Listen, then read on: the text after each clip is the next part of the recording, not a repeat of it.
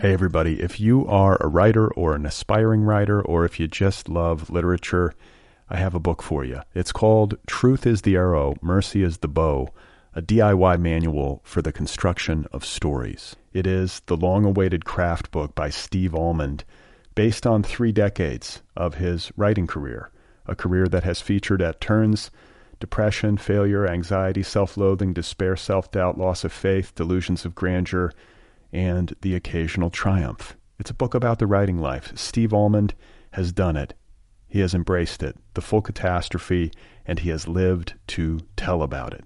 The Boston Globe says, quote, "This isn't just a book about writing, it's a book about honesty." And Richard Russo calls it, quote, "one of the best books on writing I've ever read.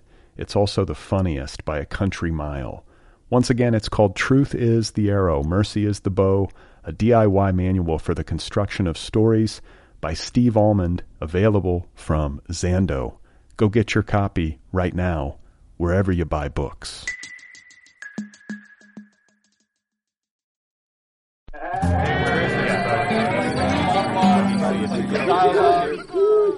Hello, hey, how are you? Welcome to the Other People Show. I'm Brad Listy. It is good to be with you. I am in Los Angeles, California, and I have on the program today Larissa Pham. She has a debut memoir in essays out on Catapult Press. It is called Pop Song, and it was published earlier this year to great acclaim. I had a really good time talking with Larissa Pham about her life and her wonderful book. Larissa Pham's writing has appeared all over the place. In the Paris Review Daily, Guernica, Granta, The Nation, The Believer, and elsewhere. She's also a teacher. She has taught at the Asian American Writers Workshop, the New School, and Kundiman. My conversation with Larissa Pham about her debut memoir and essays entitled Pop Song coming up in just a moment. Today's episode is brought to you by Custom House Books, publisher of the novel Burnt Coat by Sarah Hall. This is Sarah Hall's first novel in 6 years. She has twice been nominated for the Man Booker Prize, and she has now written and published an incredibly timely, incredibly elegant novel that is not only about the spread of a deadly virus, but is also about immigration and about women in the art world. That's Burnt Coat by Sarah Hall, available from Custom House Books, an imprint of HarperCollins. Go get your copy wherever books are sold. I should also mention that Sarah Hall will be a guest on this program next week. Burnt Coat is the official November pick of the Nervous Breakdown Book Club. TheNervousBreakdown.com is my online culture magazine and literary community. It has its own monthly book club. I interview the book club authors on this program. For more on that, visit TheNervousBreakdown.com. You can sign up. I am in the middle of Burnt Coat right now. I've been reading it over the past day or two, and it is just wonderful. It's an excellent book. Another excellent book. And, I feel like a broken record. I keep talking about all these great books on this show, and I am sincere in doing so. I was having a conversation with a friend of mine the other day, and I was lamenting how many great books there are that don't get the noise that I feel they deserve, the attention that I feel that they deserve. And then, on the other hand, there are all these great books. So much excellent work being done by so many writers. And I was sort of wondering aloud, are we in a golden age of literature? I know these terms get thrown around, and it's a little bit silly. And I certainly couldn't say definitively. Maybe it's always been this way. Maybe there's always been a ton of great work being done. And so much of it we don't know about because we can't possibly keep up. But my word, there is just a lot of amazing writing being done. And a lot of amazing books being published, often on the periphery. The Other People podcast is offered freely. The entire archive of this show, more than 700 episodes and counting, is all available to you, the listener, for free. It's available on Apple Podcasts, Spotify, YouTube. This show has its own YouTube channel. The entire archive is on YouTube now. Go subscribe at YouTube. It's free. You can also listen on Stitcher, like basically wherever you get your podcasts. Every single episode is available to you for free. It's a listener-supported show. So, the holidays are coming up. If you're a regular listener of this program, please know that you can support the show for as little as $1 a month. Just $1. Throw $1 in the hat. The show needs more Patreon support to sustain itself, to keep it going. I want to keep doing this, and I'd love to be able to keep doing 2 episodes a week. So if you have it in you, you can support the show. There are different tiers, different levels of support. You can go as low as $1 a month. That's fine. If you have the means, you can move up the scale. As you move up the scale, you get stuff. You can get a t-shirt, a tote bag, a sticker, a coffee mug, a book club subscription. I will write you a postcard by hand. I will wish you a happy birthday. I'll send you a voice message on your birthday wishing you a happy birthday. I will sing you happy birthday. Aww. Just go to Patreon, patreon.com/otherpplpod. That's patreon.com/otherpplpod. Support the show. Hey everybody, if you are a writer or an aspiring writer, or if you just love literature, I have a book for you. It's called Truth is the Arrow, Mercy is the Bow, a DIY manual for the construction of stories. It is the long-awaited craft book by Steve Almond, based on 3 decades of his writing career, a career that has featured at turns depression, failure, anxiety, self-loathing, despair, self-doubt, loss of faith, delusions of grandeur, and the occasional triumph. It's a book about the writing life. Steve Almond has done it. He has embraced it, the full catastrophe, and he has lived to tell about it. The Boston Globe says, quote, "This isn't just a book about writing, it's a book about honesty." And Richard Russo calls it, quote, "one of the best books on writing I've ever read. It's also the funniest by a country mile." Once again, it's called Truth is the Arrow, Mercy is the Bow, a DIY manual for the construction of stories by Steve Almond, available from Zando. Go get your copy right now, wherever you buy books.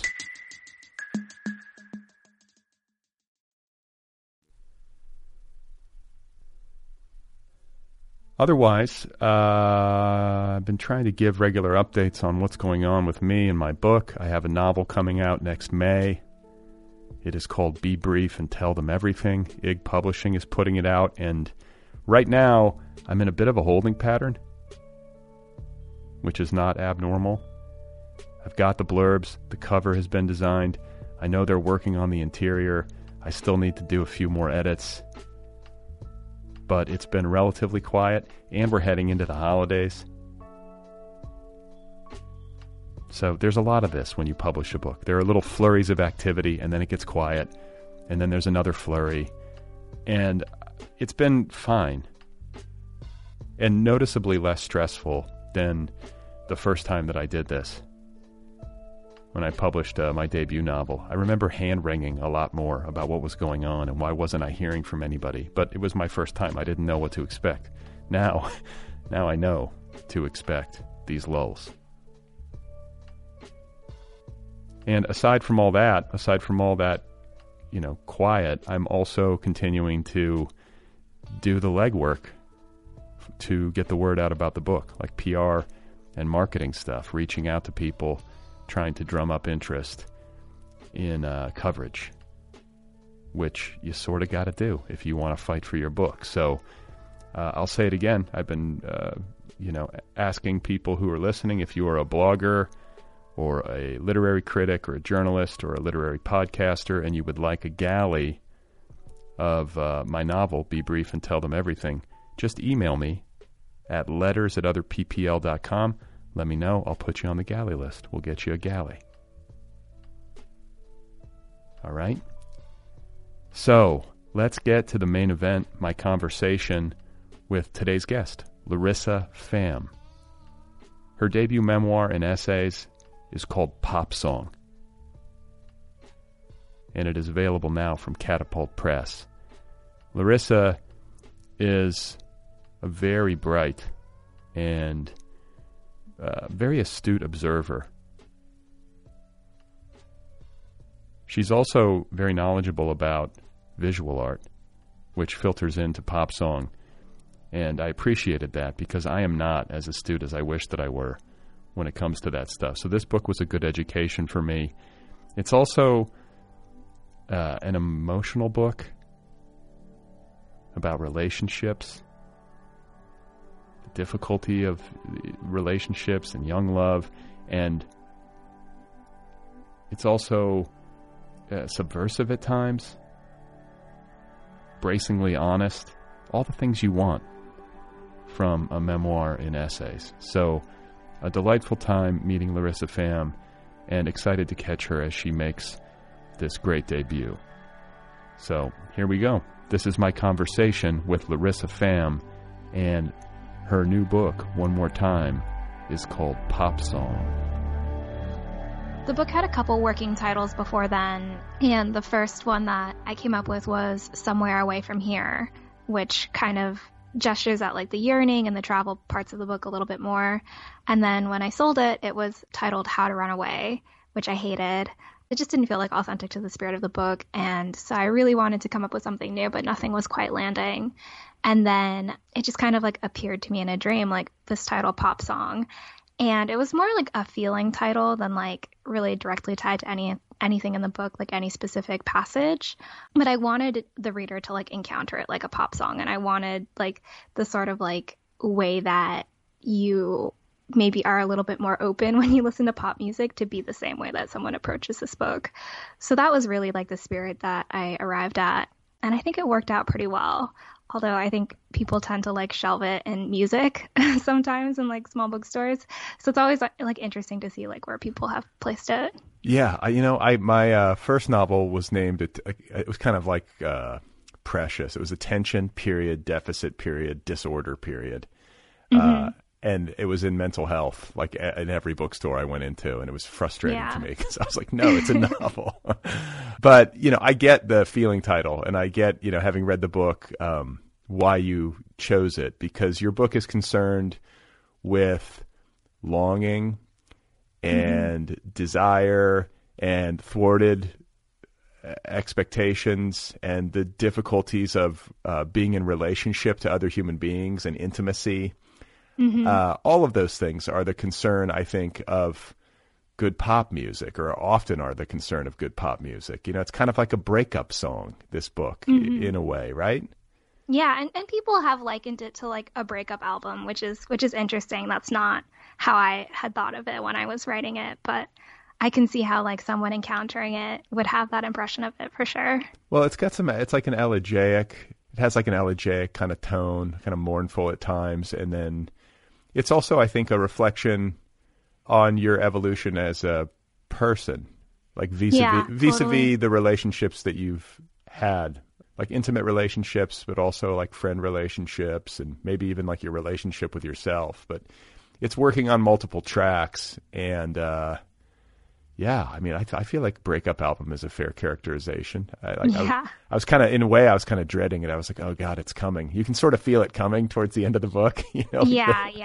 There's going to be like some kind of shakeup for sure. Yeah. And then that's also why I decided to title that section Breakup Interludes. Like I wanted it to be clear that like, we were marching towards this path at the end of the text.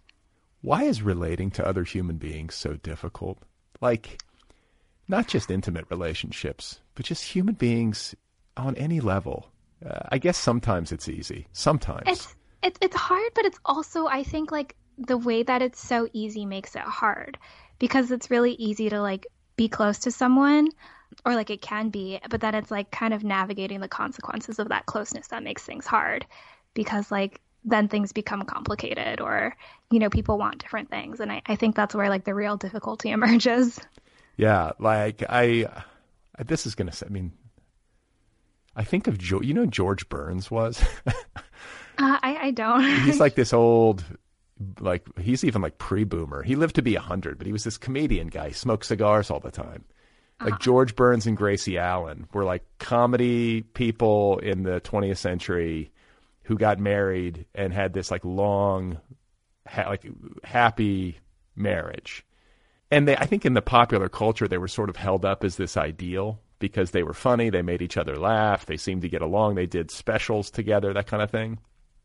And I guess I always like think of them when I think of some idealized version of how intimacy is supposed to go. And I think too that the narratives that were fed by popular culture often give us a distorted view of how intimate relationships work, and we kind of hold ourselves up against these idealized versions of romantic love. And when the actual does not measure up, we feel either like some sort of letdown. We feel like the other person has let us down or disappointed our expectations, or we feel like we haven't lived up, or maybe some combination. But I guess like with George and Gracie, it was like, well, maybe it is easy for some people, but that's like the outlier. I don't know. But it seems like most people, it's a challenge, to be in relationship with somebody intimately over a long period of time.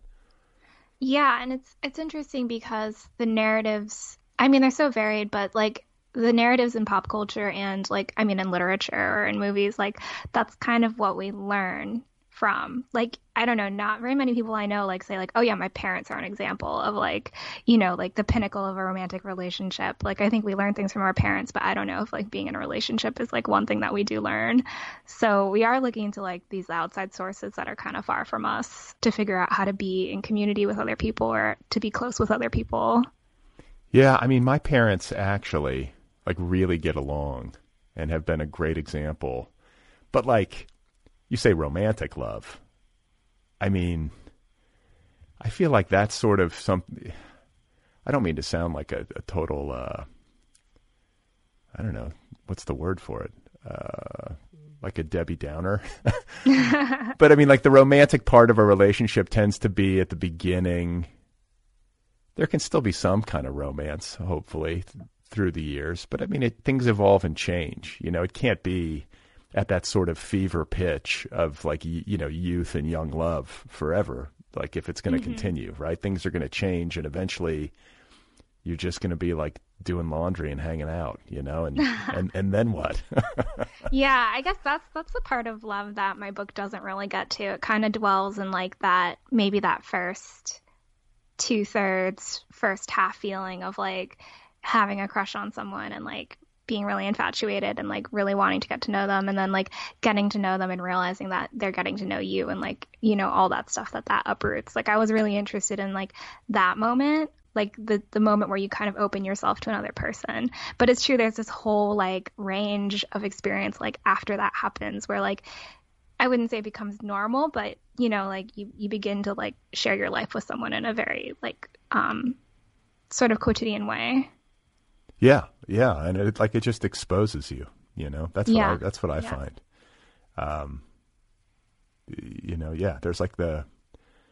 There's like a lot of vulnerability goes into it, and just the longer you're with someone, it's inevitable they're going to kind of see you at your worst, and vice versa. And there's no avoiding it. It's just going to happen. So hopefully you're with somebody who can tolerate it, and and that you can tolerate in them. That's kind of the part of the bargain, it seems. But I think that it makes sense to me that you would focus on the parts of relating, or the parts of a relationship that you just described, because the chronology of this book follows you over the course of about a decade, right? And you're young, like I'm middle-aged guy, so my pop songs are different. But this is about somebody who is coming of age, high school to college, through your 20s, and sort of navigating first love and serious relationships, and kind of coming to understand who you are and what you want. So I feel like there's another book in you in a different phase where it'll be a different song.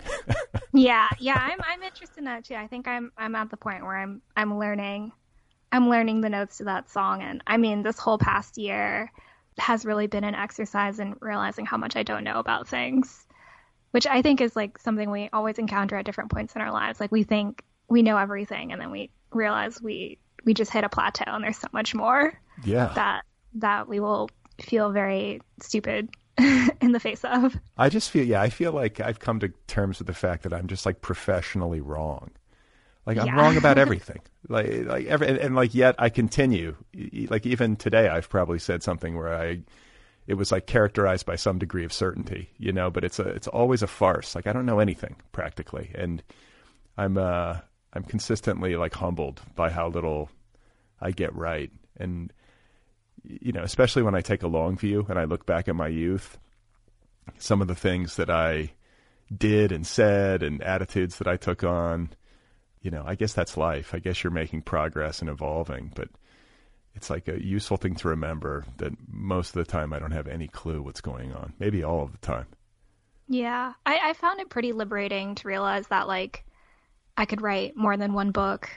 I think when you're young, like there's this pressure for your debut to be like the best thing you've ever written, and like it's going to be like your ticket to like a new kind of literary or creative life. But like my first book was like a novella, and that came out when I was like 22 or 23, and like I think having published that young, I think at first I was like, I thought I was going to get things out of it that I didn't.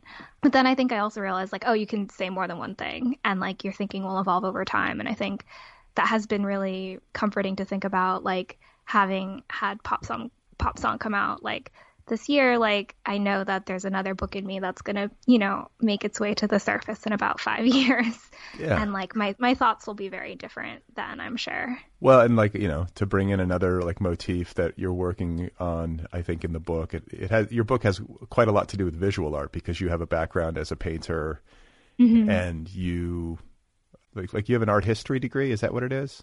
Yeah. I have a double degree in art history and studio art. Okay. So I was often shamed as I was reading your book by how little I know about visual art, and, how uncultured I am. I was like, I'm like reading your book and like looking up different painters on Wikipedia to just try to get like conversant about them. But one of the things that I think is good to remember when you write a book as personal as Pop Song, I can relate to this, is that like, like, don't take it yourself too seriously. People get that it's a book. And then B, if we're thinking about this visual art idea, it's like a snapshot of who you were in time. Like you're capturing yourself in a particular moment as you remember it, through the filter of your memory, in whatever mood you happen to be in when you were writing it. And yeah, it's just like anything. You fix it in time, and then it exists on its own terms, and then you'll take more snapshots or paint other paintings down the road, right? Yeah. It's great that you use that metaphor of a snapshot too, because there's quite a bit of photography in the book, and like I didn't write my thesis on like anything. Well, I mean, it was relatively specific. It was on self-portraiture by Asian American female photographers.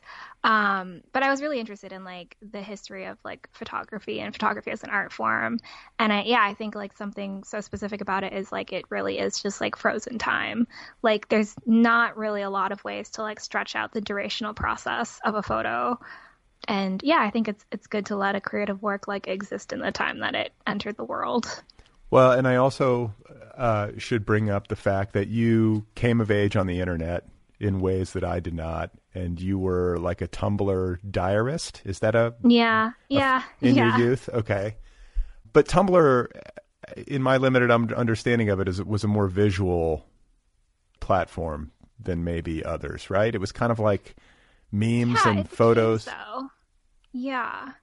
Oh, I think it started really as like a text-based like blogging platform, but then I think with the we can really go into the history of this now, but I think with the reblog function, which allowed you like a retweet to like basically take something that could be an aesthetic or a piece of text and put it on your feed, I think that really boosted like the images, because then images were being recycled and like things started resembling like mood boards more than like journals. Yeah. So I was present for that shift, which was really interesting. Okay. But you started like textually writing. Yeah. Then you kind of followed these platforms evolve, right? And I think when totally. I don't think I was ever on Tumblr like personally, but I would visit it when it would be linked or something, and it seemed to be mostly images that I would encounter with text or some sort of meme or something. You know, somebody had doctored it, but it's interesting to consider your interest in visual art and photography, and then also the fact that you came of age online in this digital environment.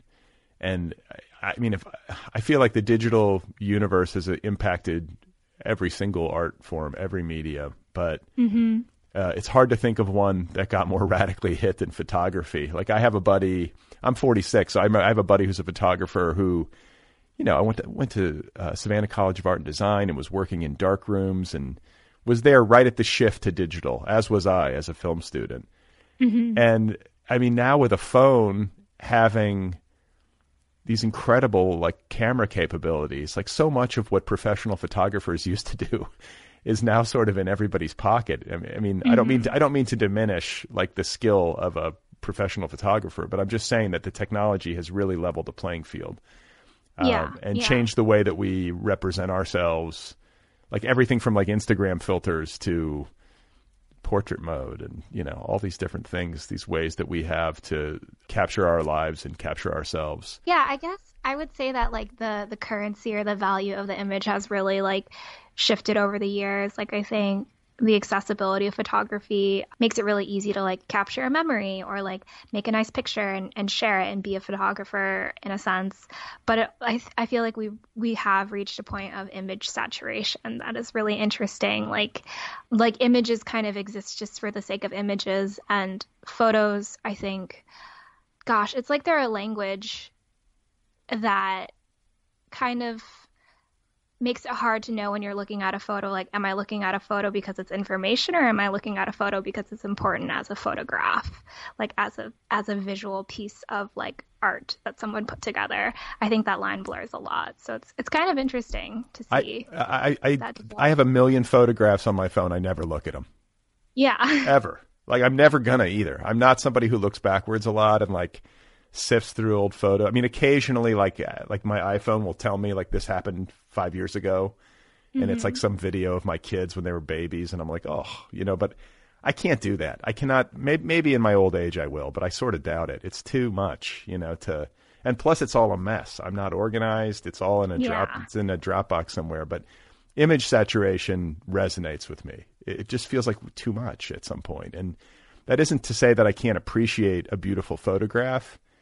It's just that I feel inundated, and you know, I don't know. It just maybe everybody having a camera in their pocket, I guess it's a good thing.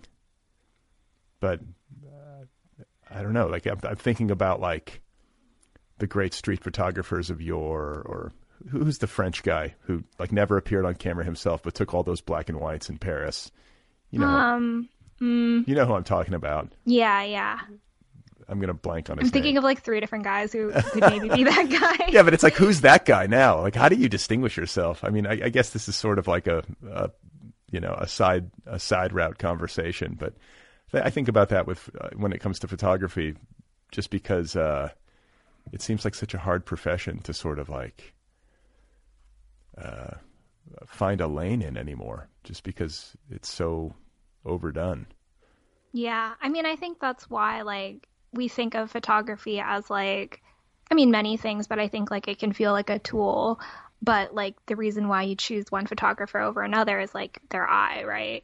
So that becomes something that I think we're drawn to, or at least I feel myself being drawn to, like when I think about like, and I think like more broadly, like in terms of people who are like, you know, like spreading or not spreading, but like sharing information. Like I'm more drawn to the people, like everyone can do many different things and speak many different languages or use many different mediums, but like when someone's like approach feels like interesting or like unique, or like they have like an interesting voice or perspective, like I feel like there's just so much stuff out there. I'm more drawn to like that.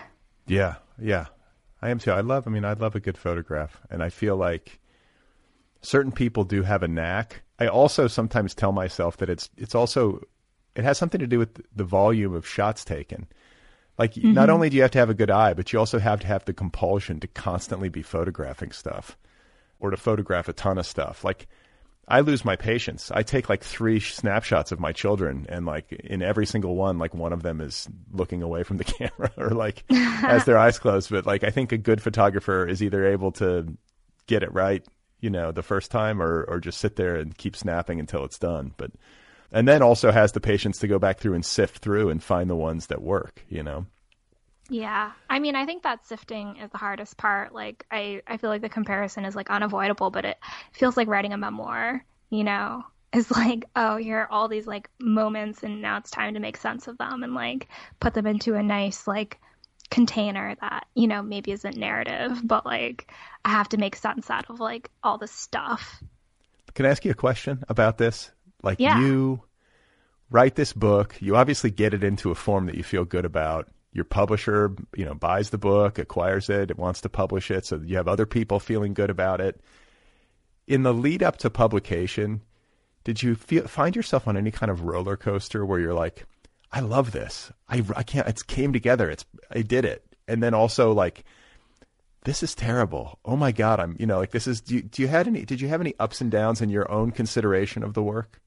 I think, you know what, I felt really good about it the entire time that I was writing it. I think because I was writing in pretty much near isolation, and I could really get into the text, and I was just like, I'm just going to like put my whole heart into this, and like I'm going to go sicko mode. I'm going to write whatever I want. It's going to be printed. So like if someone wants to like, you know, read it, they're going to have to like spend $26.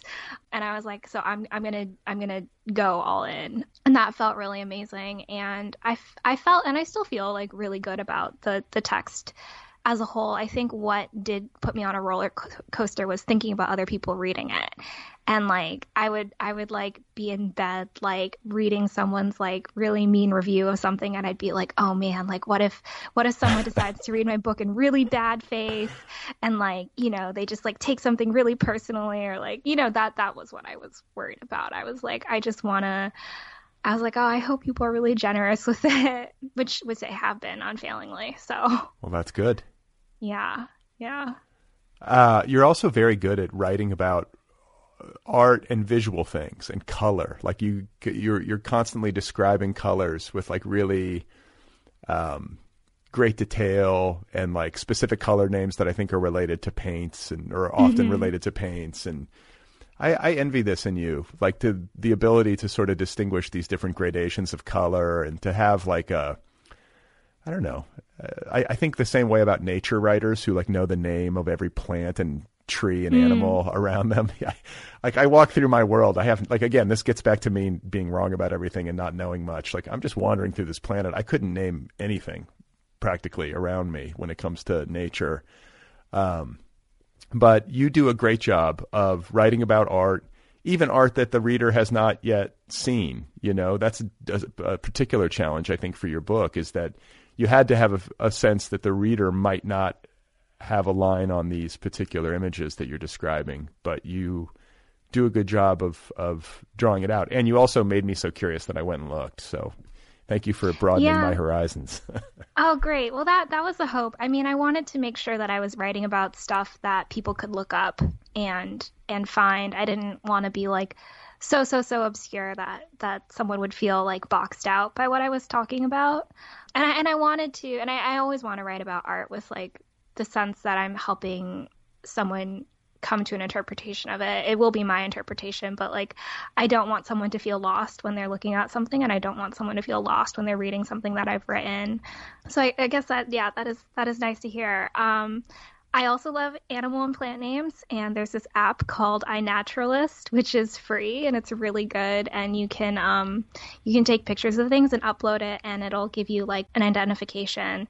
And if you select the one that you think matches up, then amateur biologists and like botanists in your area will like confirm whether you're right or not. This might be the solution to all my problems right here. It's amazing. It's really, really great. But I think when you look at things with specificity, like I am really interested in this idea of like what are things named, what are things called, and I think part of that is like I think one's desire to catalog, which I think is tied to being a historian, which is like knowing the provenance of things or how they got their names or why they're named the thing that they are. And in the case of colors, like looking at a pigment's history is really interesting. And also like that was a way for me to know that like if I'm referring to a pigment color, someone can look up that color and they'll be like, oh, okay, so that was a color of the leaf that she saw. It's almost like fact checking. Yeah, yeah. Yeah. So I want to talk to you about pain, because I think that's at the heart of like having a crush, being in a relationship that goes south. You know, there's also like a section of the book that deals with BDSM and kind of your self-exploration in that area. But like this is part of the appeal, right? Like it's kind of the irony, you know, is that like part of why we go to like pop songs, or we, you know, why like stories of romantic love can be so appealing is that there's like the ache in it, you know, and there's the pain of the emotions involved and the lost love. But can you talk a little bit about like writing into that space? You said you wrote in isolation and you just kind of went for it. I'm assuming this is like a COVID composition.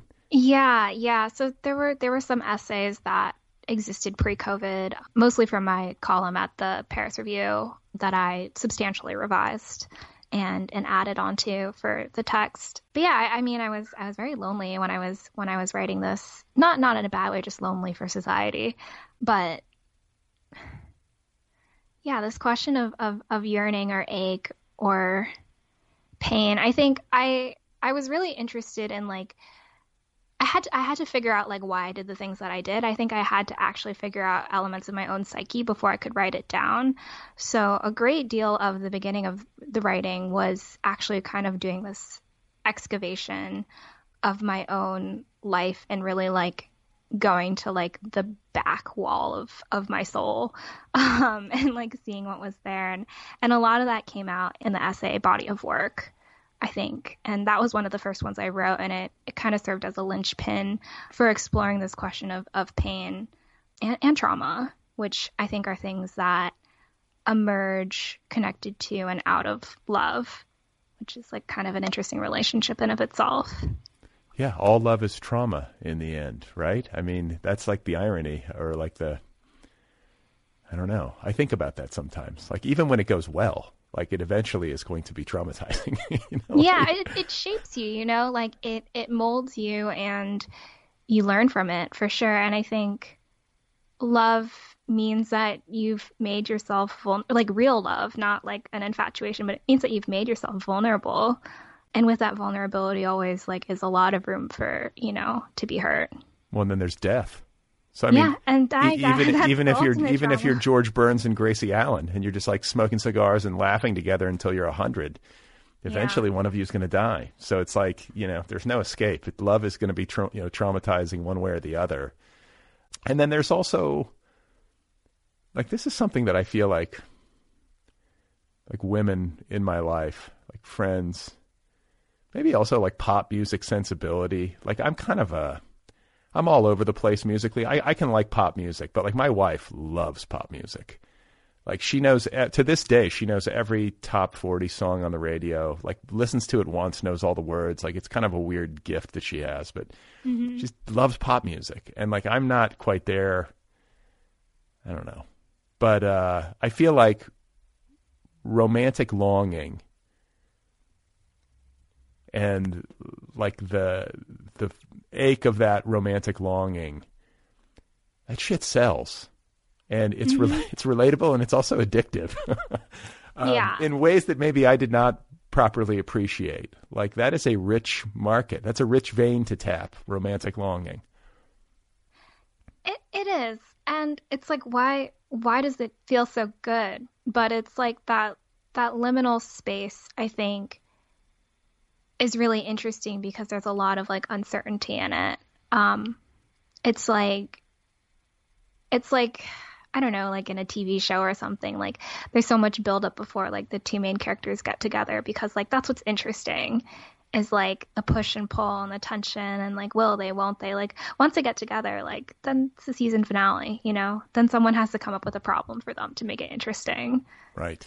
Well, no, I think there's a passage in your book where you say, like, when I have a crush on somebody, it's like I'm in love with the distance between us. Is that right? Yeah. Yeah. Okay. Yeah. That's one of my favorite lines. Okay. Me too. That's a good, because I feel like that sums it up, right? I mean, like this feeling of having a crush is, it's interesting because you, like, nominally you think the crush is on this person, but what you're saying is that, like, it's actually the feeling of distance. It's like being in love with that separation and that not knowing, that feeling of, like, anticipation and uncertainty, like all of those kinds of, like, that weird mixture of feelings, because it's not all good, it's not, it's like there's anxiety, there's nervousness. Right. Yeah. Yeah. Like, so with regard to, like, BDSM, I want to ask about it as an extension of this sort of dialogue. I have no experience with it, but I've read about it over the years in different books, and it feels like the physical manifestation in some ways of that kind of admixture that we're just talking about, where it's like, it's like a way to sort of actualize those feelings in a physical, and that can feel good. Is that? Yeah, I mean, I think it means a lot of different things for different people. And I think it's really fascinating to talk to different people who have very different relationships to it than I do or did. I think when I was interested in it, like, I did see it as a means of, like, expression or, like, catharsis kind of, or, like, release even. And it was really interesting to be able to, like, work through some pretty intense and inarticulable feelings through the body and through pain and through these, like, experiences that, like, I didn't really have language for, and that, like, I think it's okay to not have language for.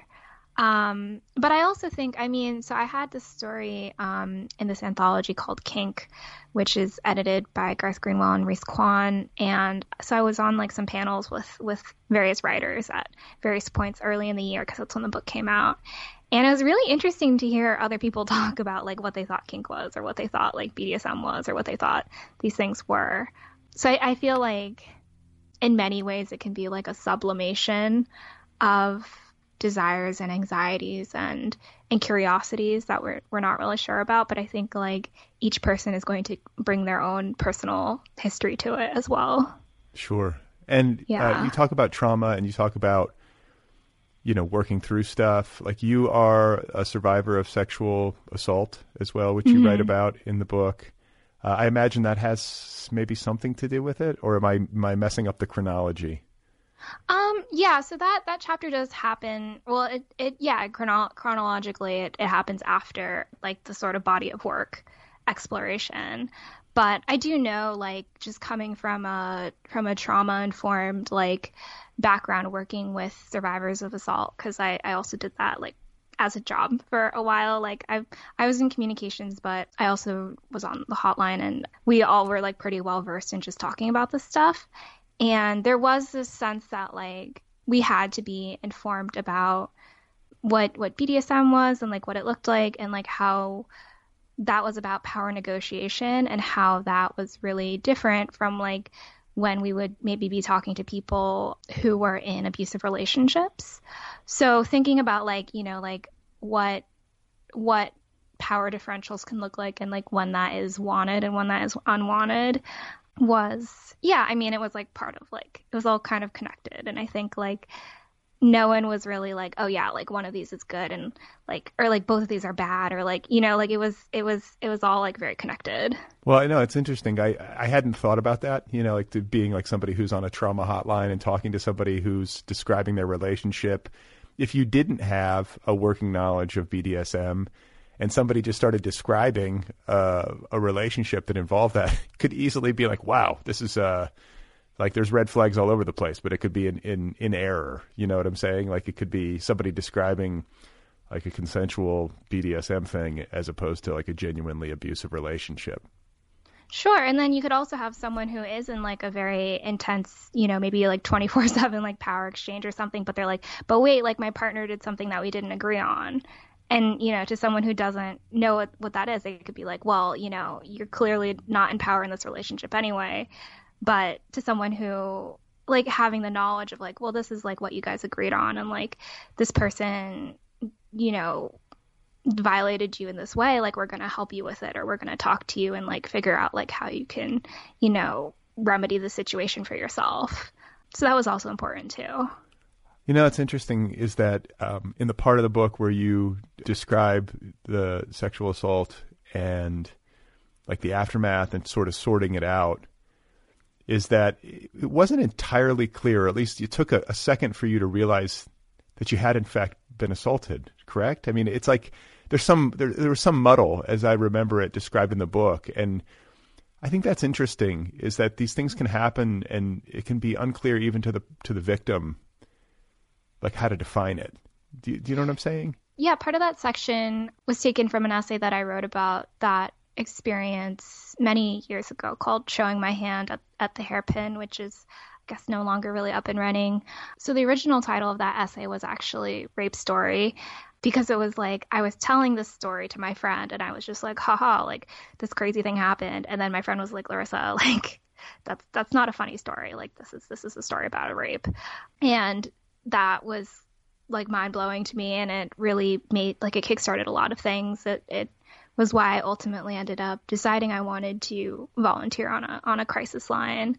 But yeah, I mean, the idea that things aren't known until they're articulated seems like it holds up, because sometimes we have to look at things through other people's eyes or say them out loud before we know what they are. Yeah, that's wild. To have somebody like a friend of yours, like basically give you the news, you know, as opposed to come to the realization on your own, like either as it was happening or like right after, but like that was the processing, you know. It was like you had to verbalize it to somebody, then have somebody kind of reflect it back at you and help you define it.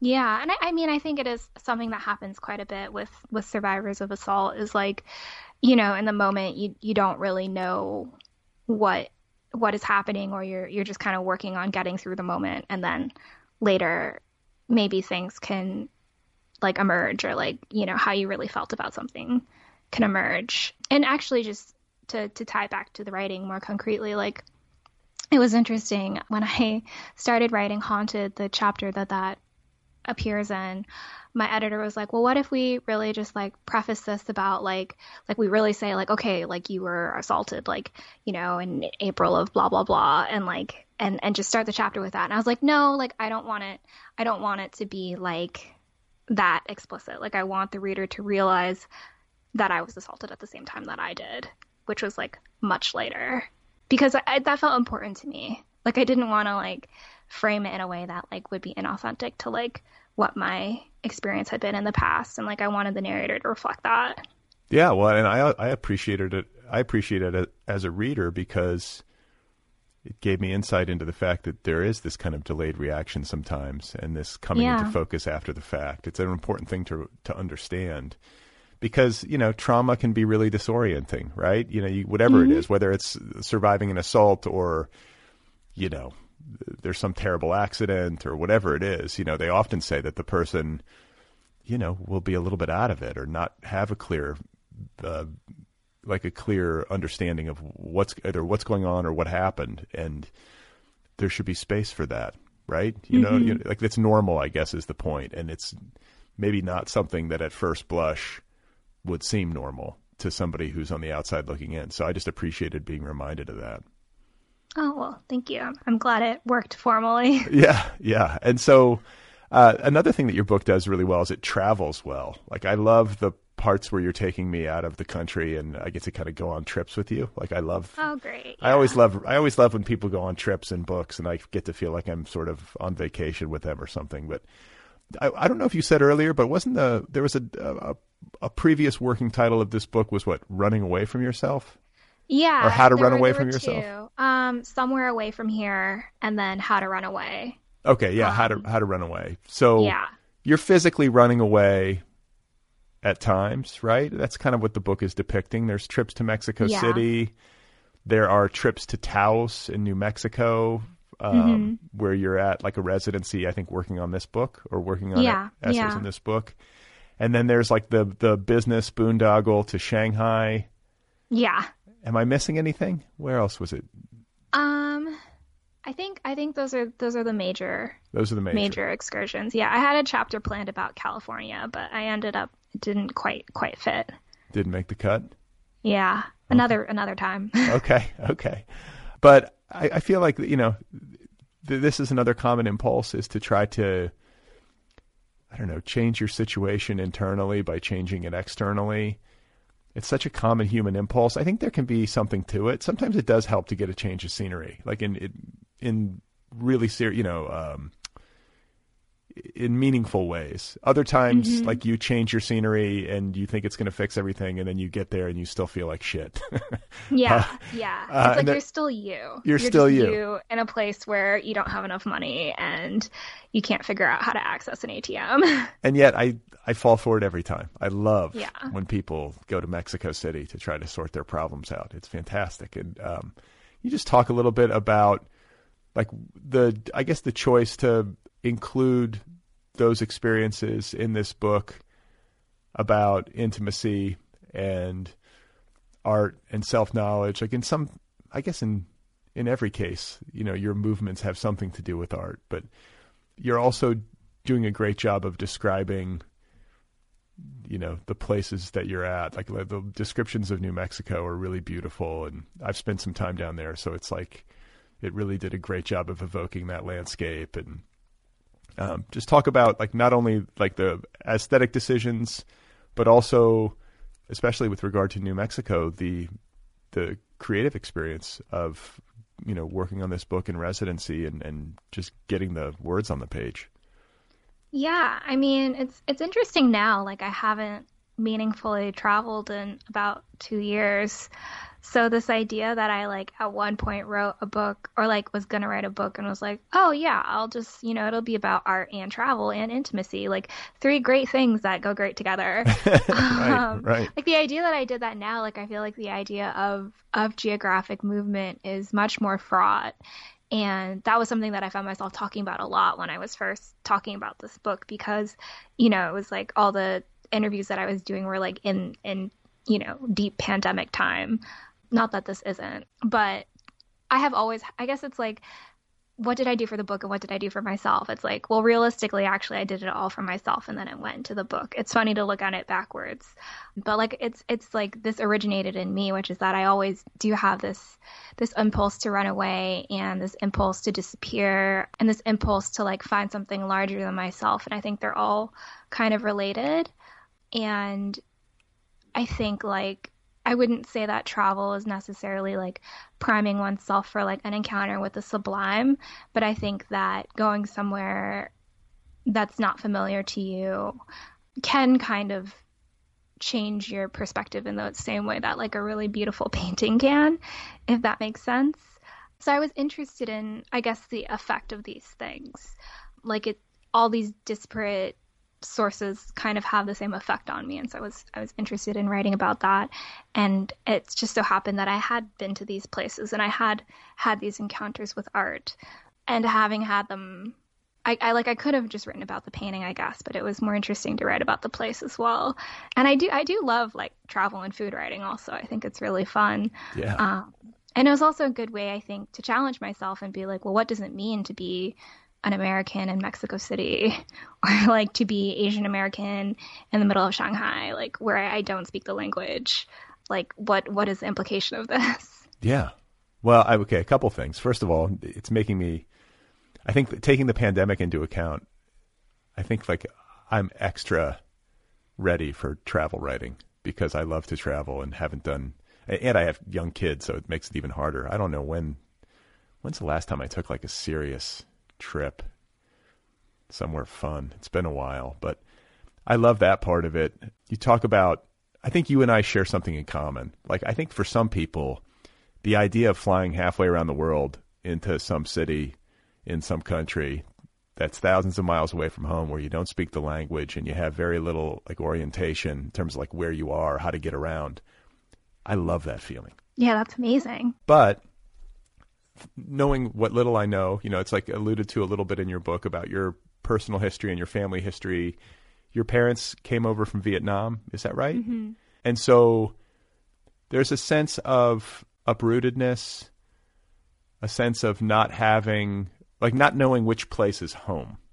Mm-hmm. I have some of that, but in a different way, just because I moved around. I don't have like a strong sense of like this is the place because I lived in different places.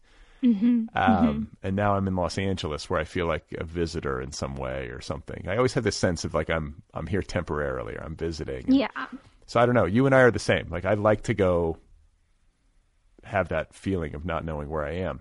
And maybe it heightens the senses in the way that like a good painting does. When you're in a place, like when you can't speak the language, especially, like it just shuts down so much, like so much about how you normally relate to your environment, like it forecloses on all that. And suddenly it's like you're pantomiming and you're looking at things and maybe you're listening, but you can't quite understand. So you have to look extra carefully to understand like tone and what people's body language is. You know what I'm saying? Like, yeah.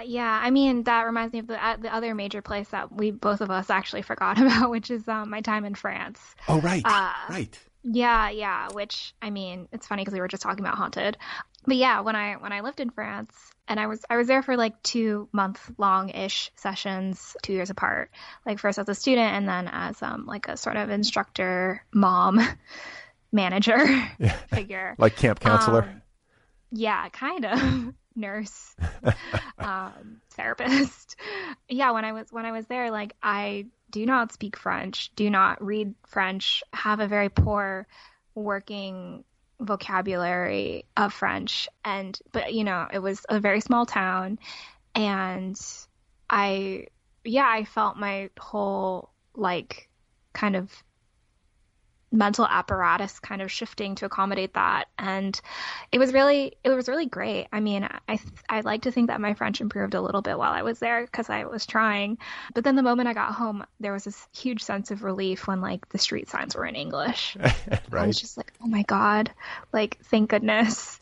But I mean, I don't know if you have felt this way or if like other people feel this way, but I have like, I would say like 5 to 10% fluency in like a handful of languages. But what that means is that like when I am speaking a language, it's like I pull open a drawer and there's like different words for yes in different languages, and I have to cycle through them. I'm like, oh, Vietnamese, no. French, no. Spanish, no. Like Japanese, no. Until I figure out like which one it is that I need for the situation. Yeah, I'm that way in French and Spanish, and I feel like all that it really affords me is the opportunity to sound like a fool in 2 different languages. Like, yeah. And you talk about the feeling of relief. I mean, I think for people who are writerly in particular, language is maybe extra important to ourselves and our sense of identity or something. And, expressive people, people who are into using language and expressing themselves with it and all this stuff, like you take that away and it's really, really strange and destabilizing to not be able to be articulate, like, and to have like just this very like streamlined vocabulary, where you're basically talking like a second grader or something, or even like maybe a kindergartner. Like that's kind of how I feel when I'm in France. Like, I can just be like, this is good. I like this. Thank you. And it's nice because it kind of, and I guess this is kind of where it's similar to I don't know, looking at art or looking at things, is you become more of an observer. You have to. So you are from the Pacific Northwest? Yes. And grew up in what, Portland? Yeah, Portland. All your childhood? So your folks came over from Vietnam? Yeah, so they met in the States, but they met in Portland, and I basically grew up there and lived there until I was 17, and then I went to the East Coast for college, and I've been on the East Coast ever since. So what was it like to grow up in Portland? I feel like it must have changed so much in your lifetime. I feel like that's a place that's really... Yeah. It's interesting. I mean, I had a pretty idyllic, by most standards, childhood. Like, spent a lot of time outside, like, did learn the name of plants and animals, went on my little hikes, like, went backpacking. Yeah, I mean, Portland is a really good place for a kid to grow up, I would say. I think I had, like, the right amount of, like, progressive, like, politics. I mean, I don't know, like, I mean, it is a majority white city, so you are going to run into that sort of like neoliberal, like kind of like granola, whatever crunchy politics that like is maybe not super helpful, but is very aesthetic. Anyway, I'm ranting. Like you'll run into that, but I also like was fortunate to like have a relatively diverse like classroom. But yeah, the city has changed quite a bit, and it's kind of interesting like what gentrification has done to it, and then also what like some pretty intense like political clashes between protesters and the police have also done. I'm not super plugged into like the activist scene there, but I have known that like it's been like pretty heated.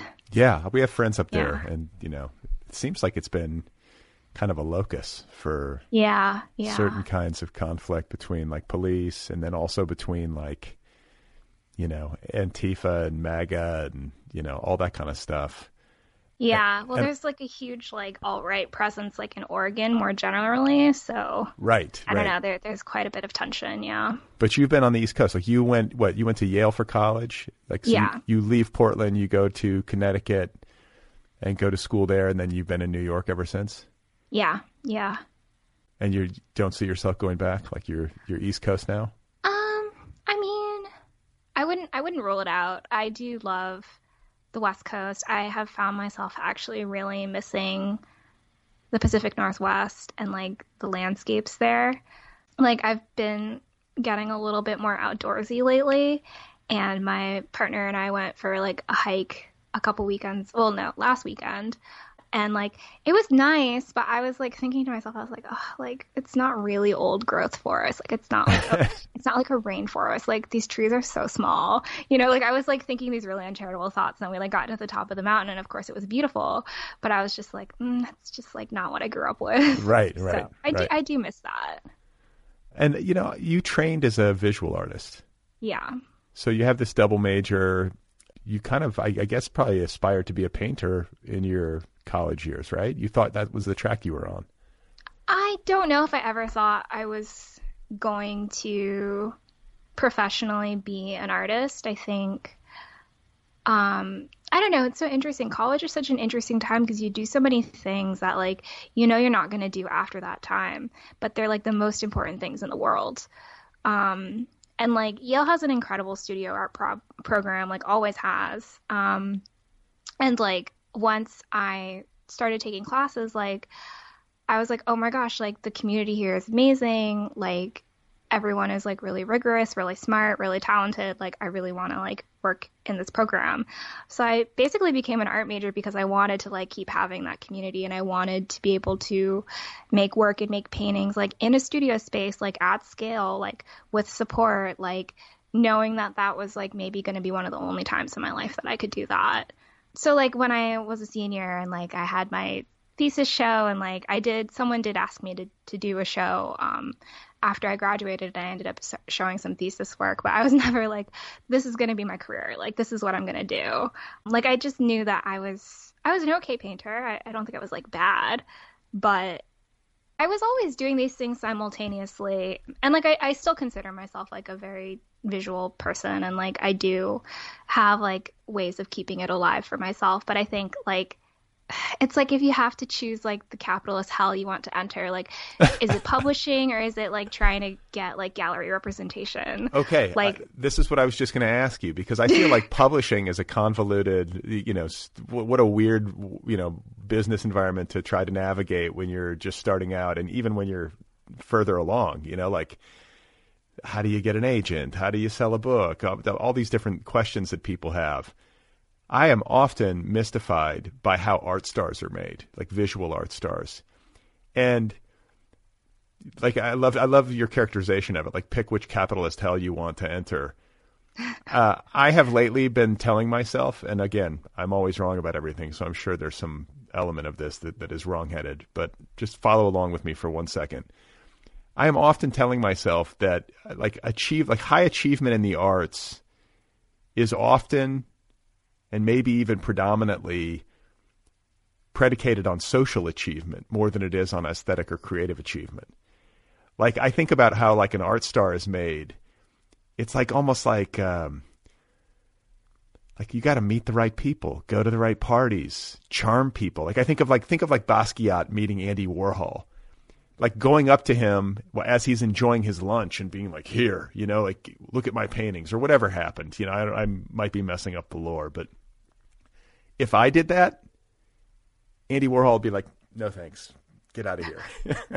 You see what I'm saying? Like I would fail that social test. I think I'm not good at that, like pressing myself in front of people and asking them to champion me or, you know, to look at my stuff. But am I crazy? Do you hear what I'm saying? Like, do you think that there's some element of truth to what I'm saying? Yeah, I mean, I think that there are definitely roots, and I think, I mean, so many aspects of like the culture industry just come down to like who you know, which I don't like saying because I also think like good work will, I mean, if someone wants to put it in the world, like it will find a way. Just might be a long route. But yeah, at the same time, I mean, I don't know, like it was just very unfathomable to me, like this idea of like being someone who would paint for a living or like, and I don't know, I think I love painting, but I just don't see myself as the kind of person who like spends hours and hours in the studio like working on things to show and then like expecting to sell them. Like that's not really the relationship I have with it. And like now that I say that, I'm like, ooh, it'd be kind of sexy to like have a studio and like go there like 8 hours a day Oh my and then God. come home and work on like my little short story collection. But I don't have that kind of money. Well, and also, you know, but it only really takes one really rich champion to like get the process started. Yeah. At least as far as my understanding of it goes. And like a popular example of this, who I'm like kind of in awe of because I'm a big fan of hers is, and I think most everybody's a big fan of Cindy Sherman. Like her work is just like so, I don't know. It's just like fascinating. It's so good. I don't know. I'm terrible at talking about this, but I think what's interesting to me is that she kind of came out of the box with this as her, like the area of exploration that she was interested in. She was always going to do these like self-portraits and do this like the self-makeup and everything. And it was just like one of these ideas that was like, I don't know, it worked from the beginning, and it was seen, as far as I know, like she got a gallery or a gallerist or however this works, and she got like big time support pretty quickly. Like her work was received well almost instantly. I could be totally messing this up, but I feel like sometimes people catch that wave like right away, yeah. and it just keeps going. But that's the rarity. Yeah, I mean, I have peers who are like that. Like, I think having gone to Yale, like I got to see like some people in like the master's, like the MFA program, like their stars all like really rose, you know, like, but it's like, oh, but you have to get into Yale, you know, like there's still like a very labyrinthine path. But yeah, I mean, you know, someone like Jenny Saville, who I did write about, and I think I even mentioned in the book, I'm like, yeah, like basically she got support from like Scotchy and like has been doing great ever since. She does like the portraits of the bloody faces or whatever, or like yeah, and like the big figures and like flayed meat and like various other kinds of sort of bodily work. Yeah, it's good. It's really good. Yeah, she's a fantastic painter. Yeah, I was like, wow, this is like it's fabulous. You can sort of see it, you know. But I guess it's like it's an interesting question to apply to any art, whether it's literature or visual art or whatever. It's like how it happens, you know, and how the culture picks certain artists and kind of holds them up. I have conversations about this with book people all the time. Like, why do certain books and certain writers, it's like the culture's ready for them, or they fill some sort of slot. Yeah, totally. You know, and other writers who are spectacular, in my view at least, struggle to find any readers at all or any embrace at all. And maybe what we were talking about earlier with regard to photography and how there's just like this saturation point or something, maybe that same sort of rubric could be applied to like all media. Like there's so much of everything nowadays. Saturation. Yeah, I mean, there's sure. So many books, so many essays, so many photographs, so many movies. Like all you got to do is scroll through Netflix for 20 minutes and just you're like, oh, forget it. Like I can't even figure out what to watch. And most nights I just fall asleep like scrolling. That's all I need. Yeah. We're going dangerously close to this drum that I love beating, which is like, I wish everyone would make less stuff and just make it with more care. Yeah, it's like too much. I guess it's like too much for everybody to parse. And so it's kind of a miracle when anything cuts through, like Squid Game. Like occasionally, Yeah. and the thing about it that's interesting is that you always sort of know when something does cut through because it seems like rare. But there's like this unanimity or this, some approximation of unanimity among the culture that like this is the thing. And I think what's interesting about Squid Game, and I say this having not had the chance to watch it yet, is that there seems to be like cross-cultural unanimity. Like this isn't just like an American phenomenon. It's like the whole world likes this. Yeah. I'm excited to watch it just to figure out why, Yeah. I haven't seen it. I'm not really great with scenes of violence, which may or may not surprise people who know my work. But I mean, I think allegorically it's like pretty strong, and conceptually it's super strong. So I can see why it would draw such a big audience. Oh wait, is it violent? Like it's like dark? Is it dark violence? Like I think it is kind of dark. I mean, I'm a real weenie, so I don't. So am I. Might want to. No, so am I. I can't fall asleep if it's like I used to be able to watch these things, but ever since I had kids, I think.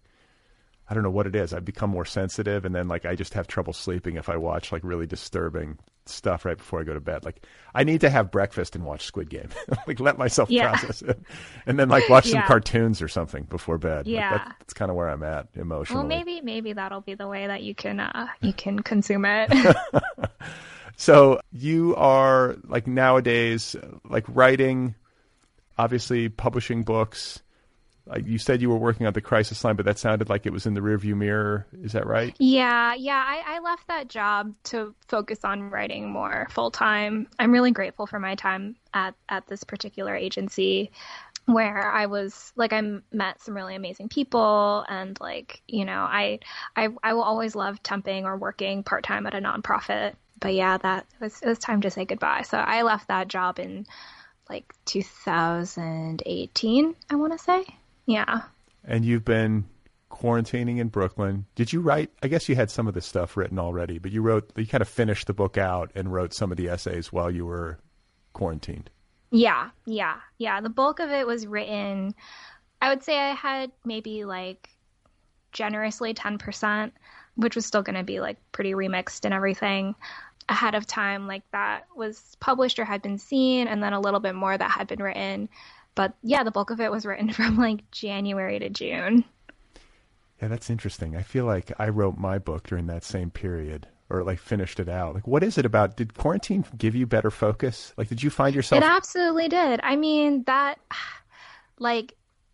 it was horrible in a lot of ways. I think the early days of quarantine, when like we didn't really know what was going on, and it was really scary, like with the ambulances, and like people were working so hard, and I know it was really, really hard for a lot of people, but at the same time, there was this kind of like, I don't know, there was this sense of like, okay, the only way that I can be useful in this situation is to stay home.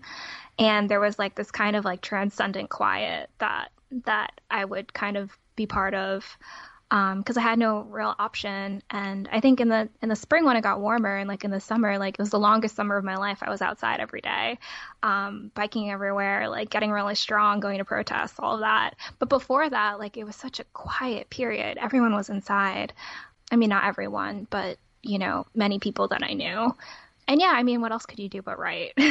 I also wonder about all the books and the art that were made during that, especially that early window of time, like that first, 6 to 12 months of the pandemic. Maybe especially when things weren't quite as clear about how the virus operated, and like there's going to be a whole wave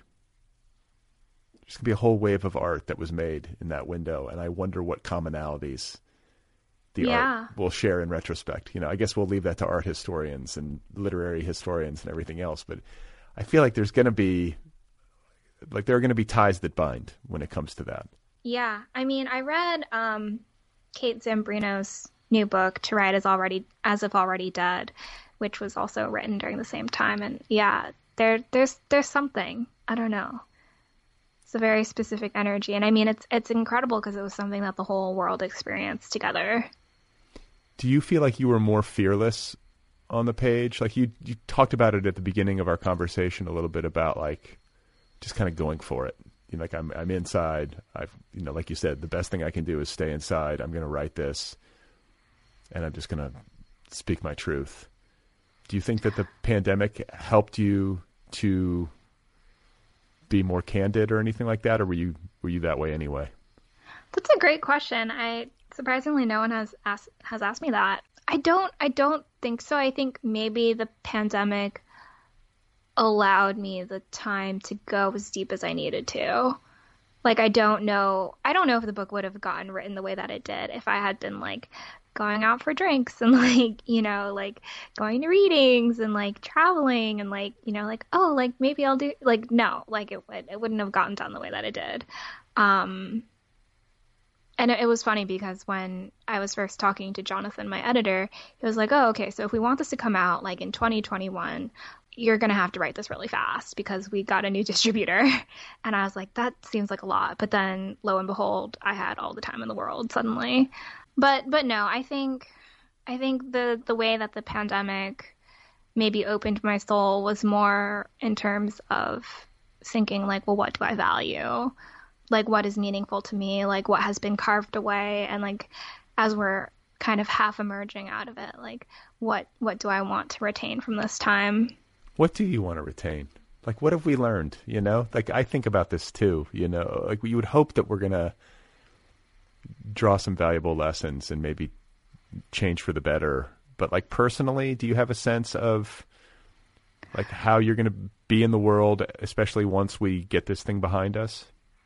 Yeah, I think I'm still trying to figure out if it's like I want to be better at saying yes or no to things, which I think means I want to be better about like regulating my time.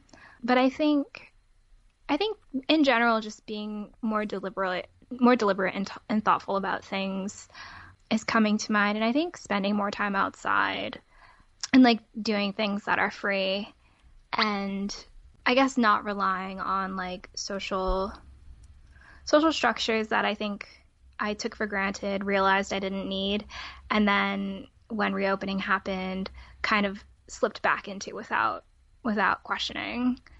Like things that I'm like, oh, I don't really need to like go to dinner with like,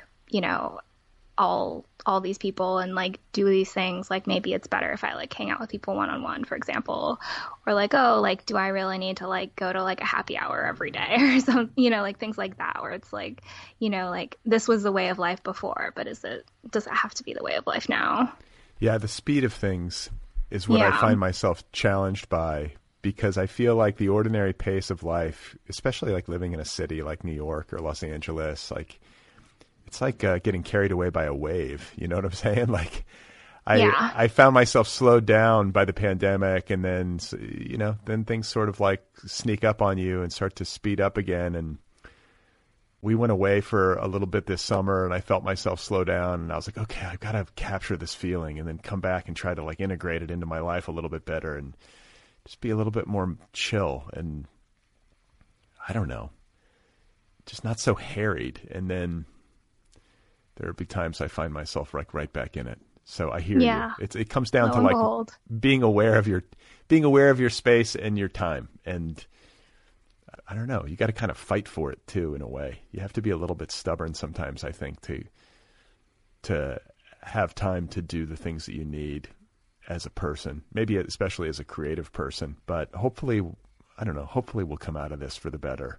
And it sounds like you're totally devoted to, different modes of thinking when it comes to like capitalism and the way that we organize ourselves economically. Like, I hope that we can rethink that stuff too. That's definitely on my mind. I don't know what the answers are. Like, I'm not a guy who has like the answer, but I am a guy who's like, why aren't we questioning this more? Like, is this working? It feels like the pandemic made a lot of people reevaluate that, which maybe in some ways might be the best part about the whole thing. If you're looking for silver linings, like how many people do you know who had like a massive reorientation to the workplace? Like, really happened in mass. Yeah, I think so many people were radicalized And it's really inspiring that like a lot of Gen Z has kind of taken that up too. But yeah, it's something that I've also like really been interested in like talking about, like when I'm talking about this book and stuff, because it's like, you know, the things that allowed me to write this are the things that I wish everyone could have, just like time and space and, you know, enough cash to like get through to the next creative period. And it was, did you sell this book on proposal? I did. I sold it on a proposal. So I really did write most of it. And what I did submit, like I also rewrote. So, and it's not the kind of thing that I could have written by myself. Like I could have, but you know, if I was like pitching and, you know, writing a couple pieces every month to kind of like cover the difference, like I wouldn't have been able to sit down and focus. Sure. Yeah. And do you think that the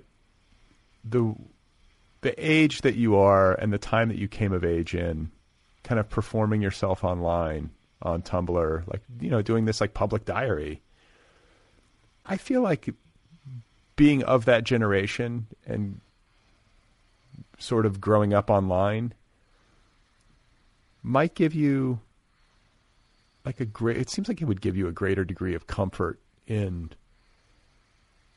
like when it comes to personal exposure than maybe older people might have.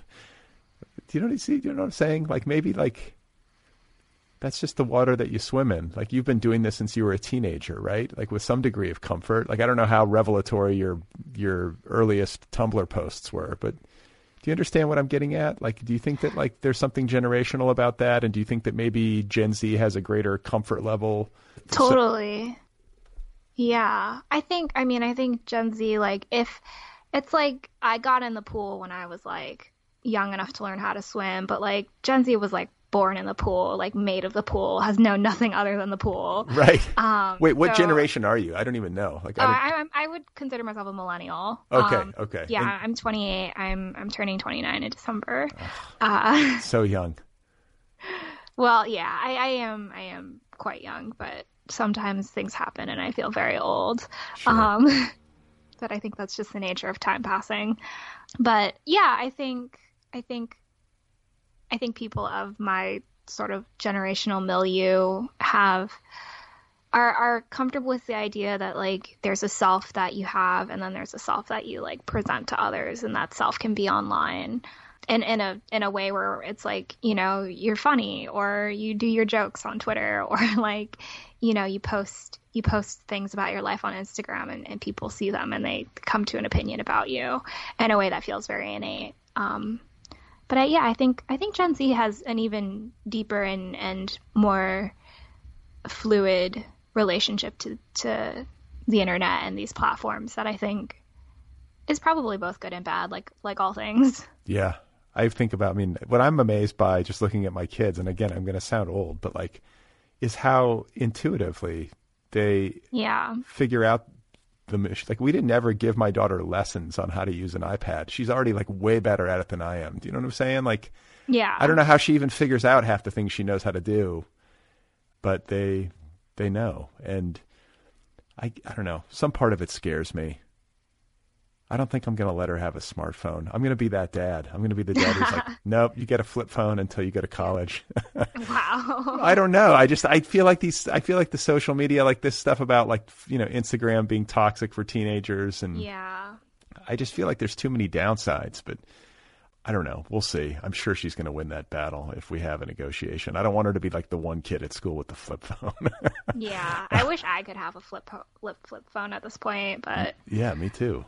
You know, yeah. I mean, there's nothing stopping me. Again, there's something inside me that won't let me do it. You know what's stopping me is the photos. It's the photos and the GPS. Because I use I want to take pictures of my kids when the mood strikes, even though I'm never going to look at them. Maybe they will. You know what I'm saying? Like I do feel some obligation to take photos, and then I do use the GPS. I don't even know how I would get anywhere. I guess I would have to get a car with like a GPS in it, but my car currently does not have that. So we'll see. But it's on my list of things to do, is to get rid of the smartphone. I got rid of social media, but now I've got to, I've got to distance myself further from modern society.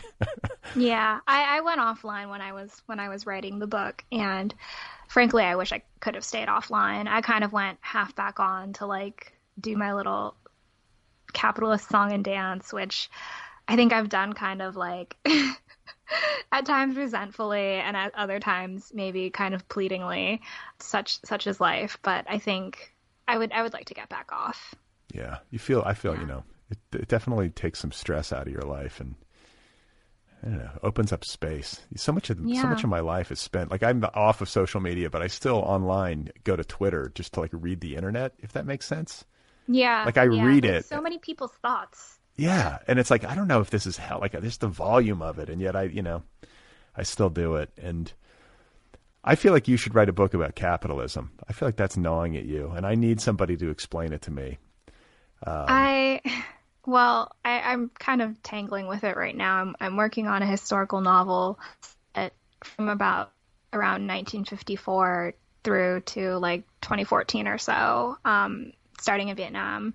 So it's kind of like trying to figure out like the relationship to capitalism and communism and America, and like being like the daughter of like refugees, and like it's all of those complicated feelings. So it's not really my capitalism book, but it's something that I find myself politically grappling with in the text. Yeah, it's in there, but that's good though. Maybe it's good to come at it like from an angle, it's fiction. It's a novel. So how far along are you?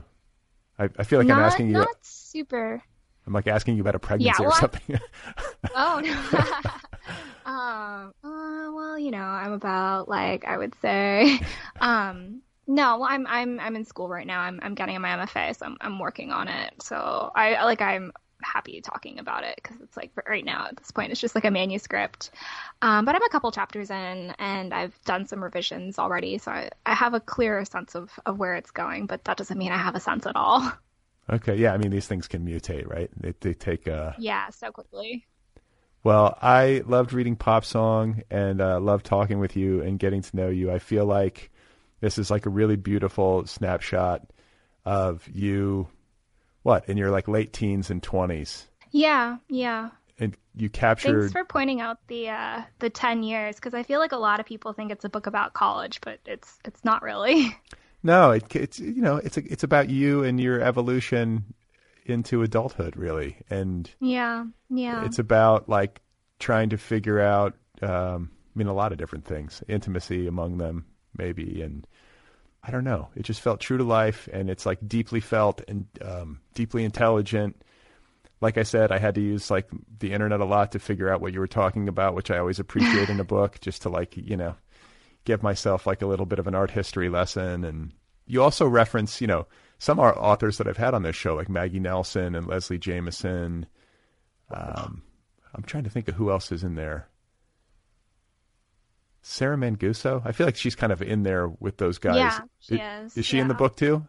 Yeah. Okay, yeah. Those guys, I feel like those authors often get lumped together in conversation, I'm sure there's a good reason why, but they're all great writers and super smart and widely read. So anyway, there's a lot going on in this book, and I really enjoyed it, and I appreciate you taking the time to talk with me.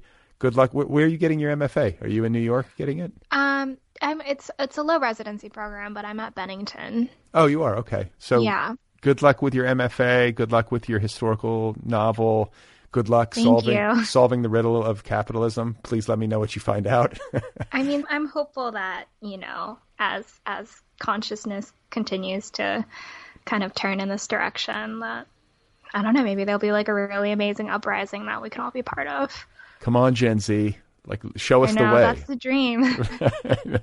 Well, Larissa, thank you so much again. Congrats on the book, and best of luck on all that comes next. Thank you so much. It was so great to chat. Okay, there you go. That is Larissa Pham. Her new memoir in essays is called Pop Song, available from Catapult. You can find Larissa online at larissapham.com. Her Twitter handle is @LRSPHM.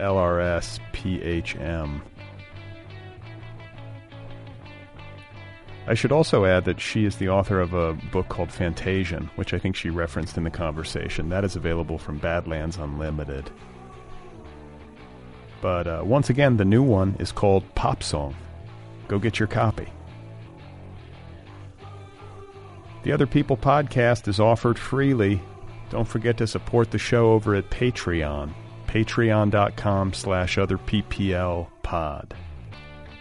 patreon.com/otherpplpod.